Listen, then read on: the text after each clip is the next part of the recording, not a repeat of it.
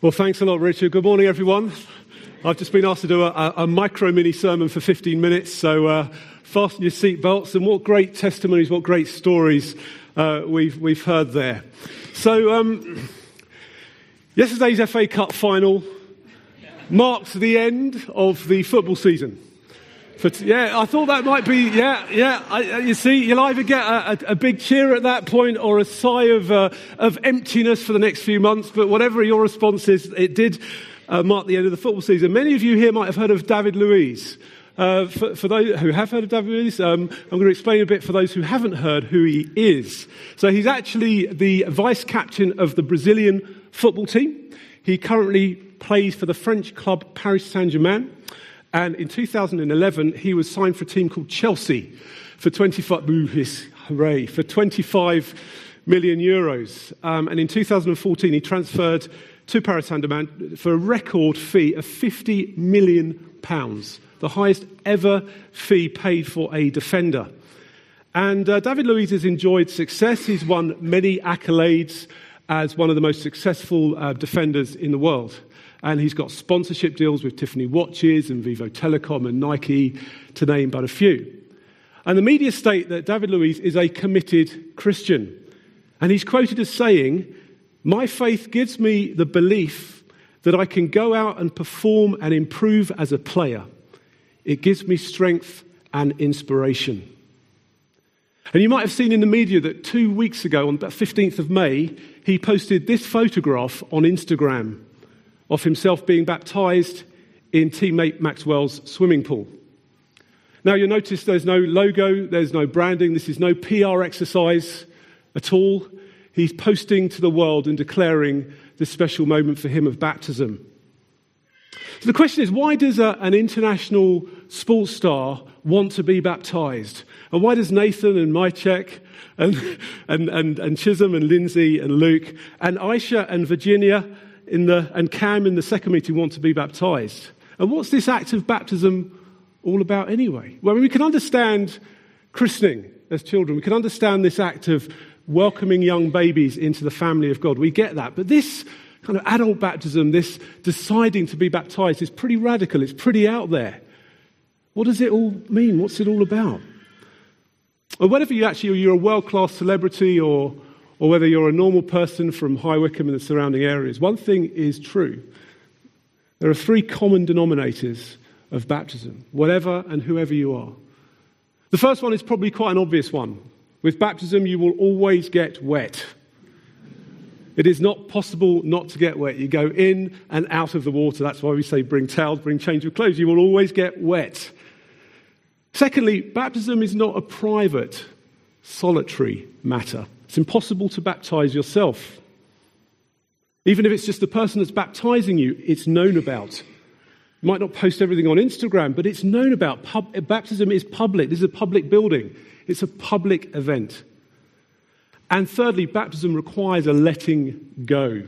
I've had the privilege of doing many baptisms there in the water, and not once have we had to force somebody under. Because people have let go. You let go to be baptized. It requires a letting go. So the person baptized will always get wet. Well, what's the importance of the water? What's the water all about? The word baptism is actually derived from the Greek word baptizein, which means to plunge. It was a word used to describe plunging and dyeing and dipping of clothes. It means to plunge and absolutely immerse. And we read the first accounts of New Testament baptism in Matthew's Gospel, first book of the New Testament, in chapter 3. And we read that in those days, John the Baptist came preaching, saying, "Repent, for the kingdom of heaven is near." And people went out to him from Jerusalem and all Judea and the whole region of the Jordan, confessing their sins. They were baptized by him in the river Jordan. They were plunged in the water. Now, I don't know about you, but when I hear about Jordan and Jerusalem and the surrounding areas, I kind of picture these kind of relatively holy people coming forwards to be baptized. The reality is they were normal people like you and me. If this was written in modern times in this area, it would say that people from High Wycombe and Chiltern villages and the local surrounding areas went out to the River Thames to be baptized. It's as normal as that. Normal people responding to this extraordinary call to repent and be baptized. And John the Baptist said, confess your sins. Now, the word sin, I know, is a bit of a taboo word, isn't it? It's a bit of a taboo.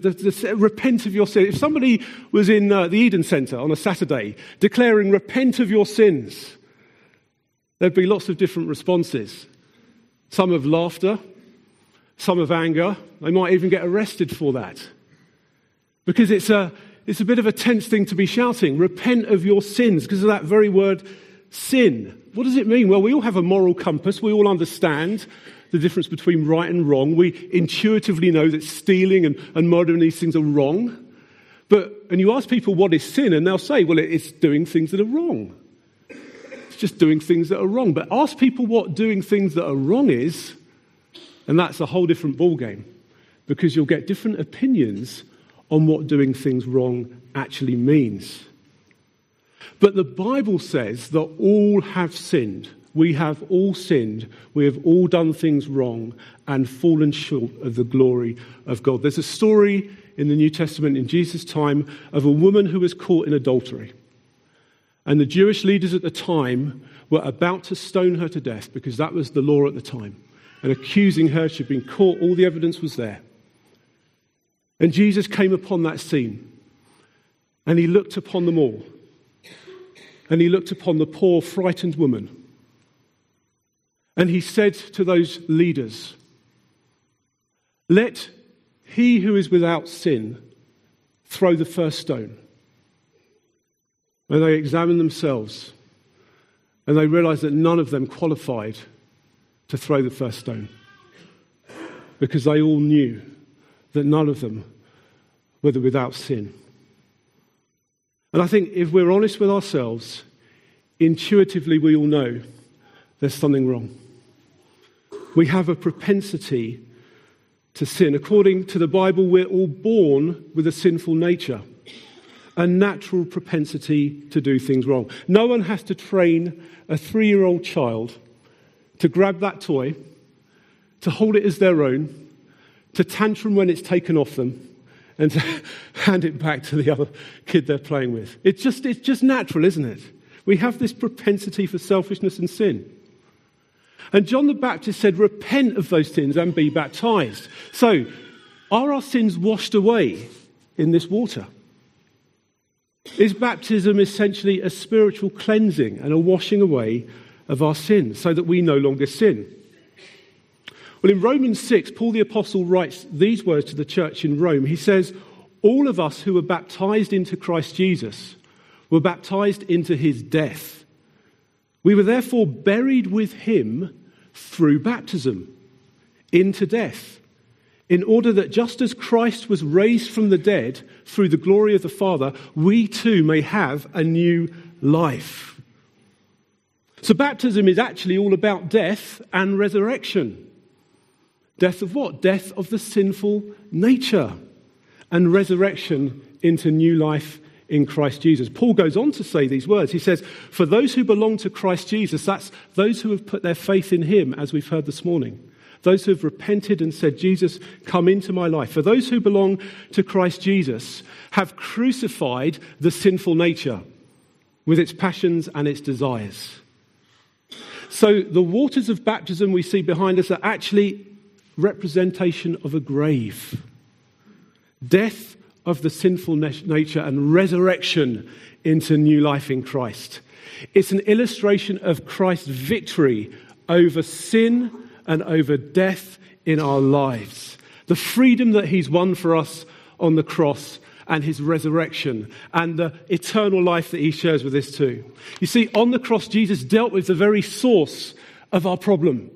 He dealt with the sinful nature, our sinful nature. He took it to the cross with him. Does that mean that once we come out of the waters of baptism, we never sin again?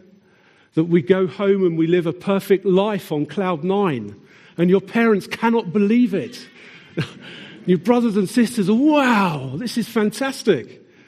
We never struggle with desires again or are tempted again because we're living in this wonderful place of being totally free from sin. The reality is, of course, we continue to walk in life needing God's grace and needing the revelation of his forgiveness and needing to say sorry. We live that, but sin no longer has mastery over us. It no longer has dominion over you. Baptism is like a stake in the ground. It's a point of reference that you can always look back to.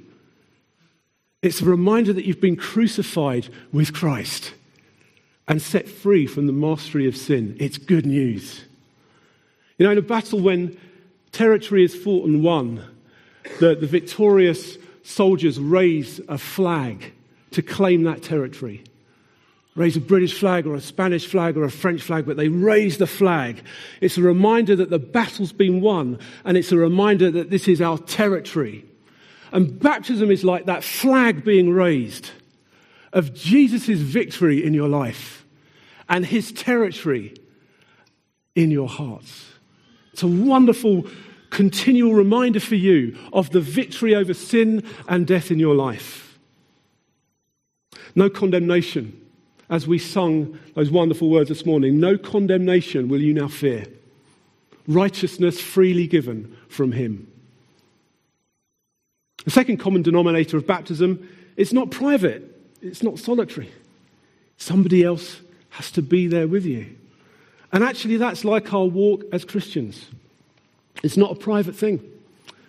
You might find that out when you get asked tomorrow, what happened at the weekend? It's not a solitary. We need each other and we need the Holy Spirit.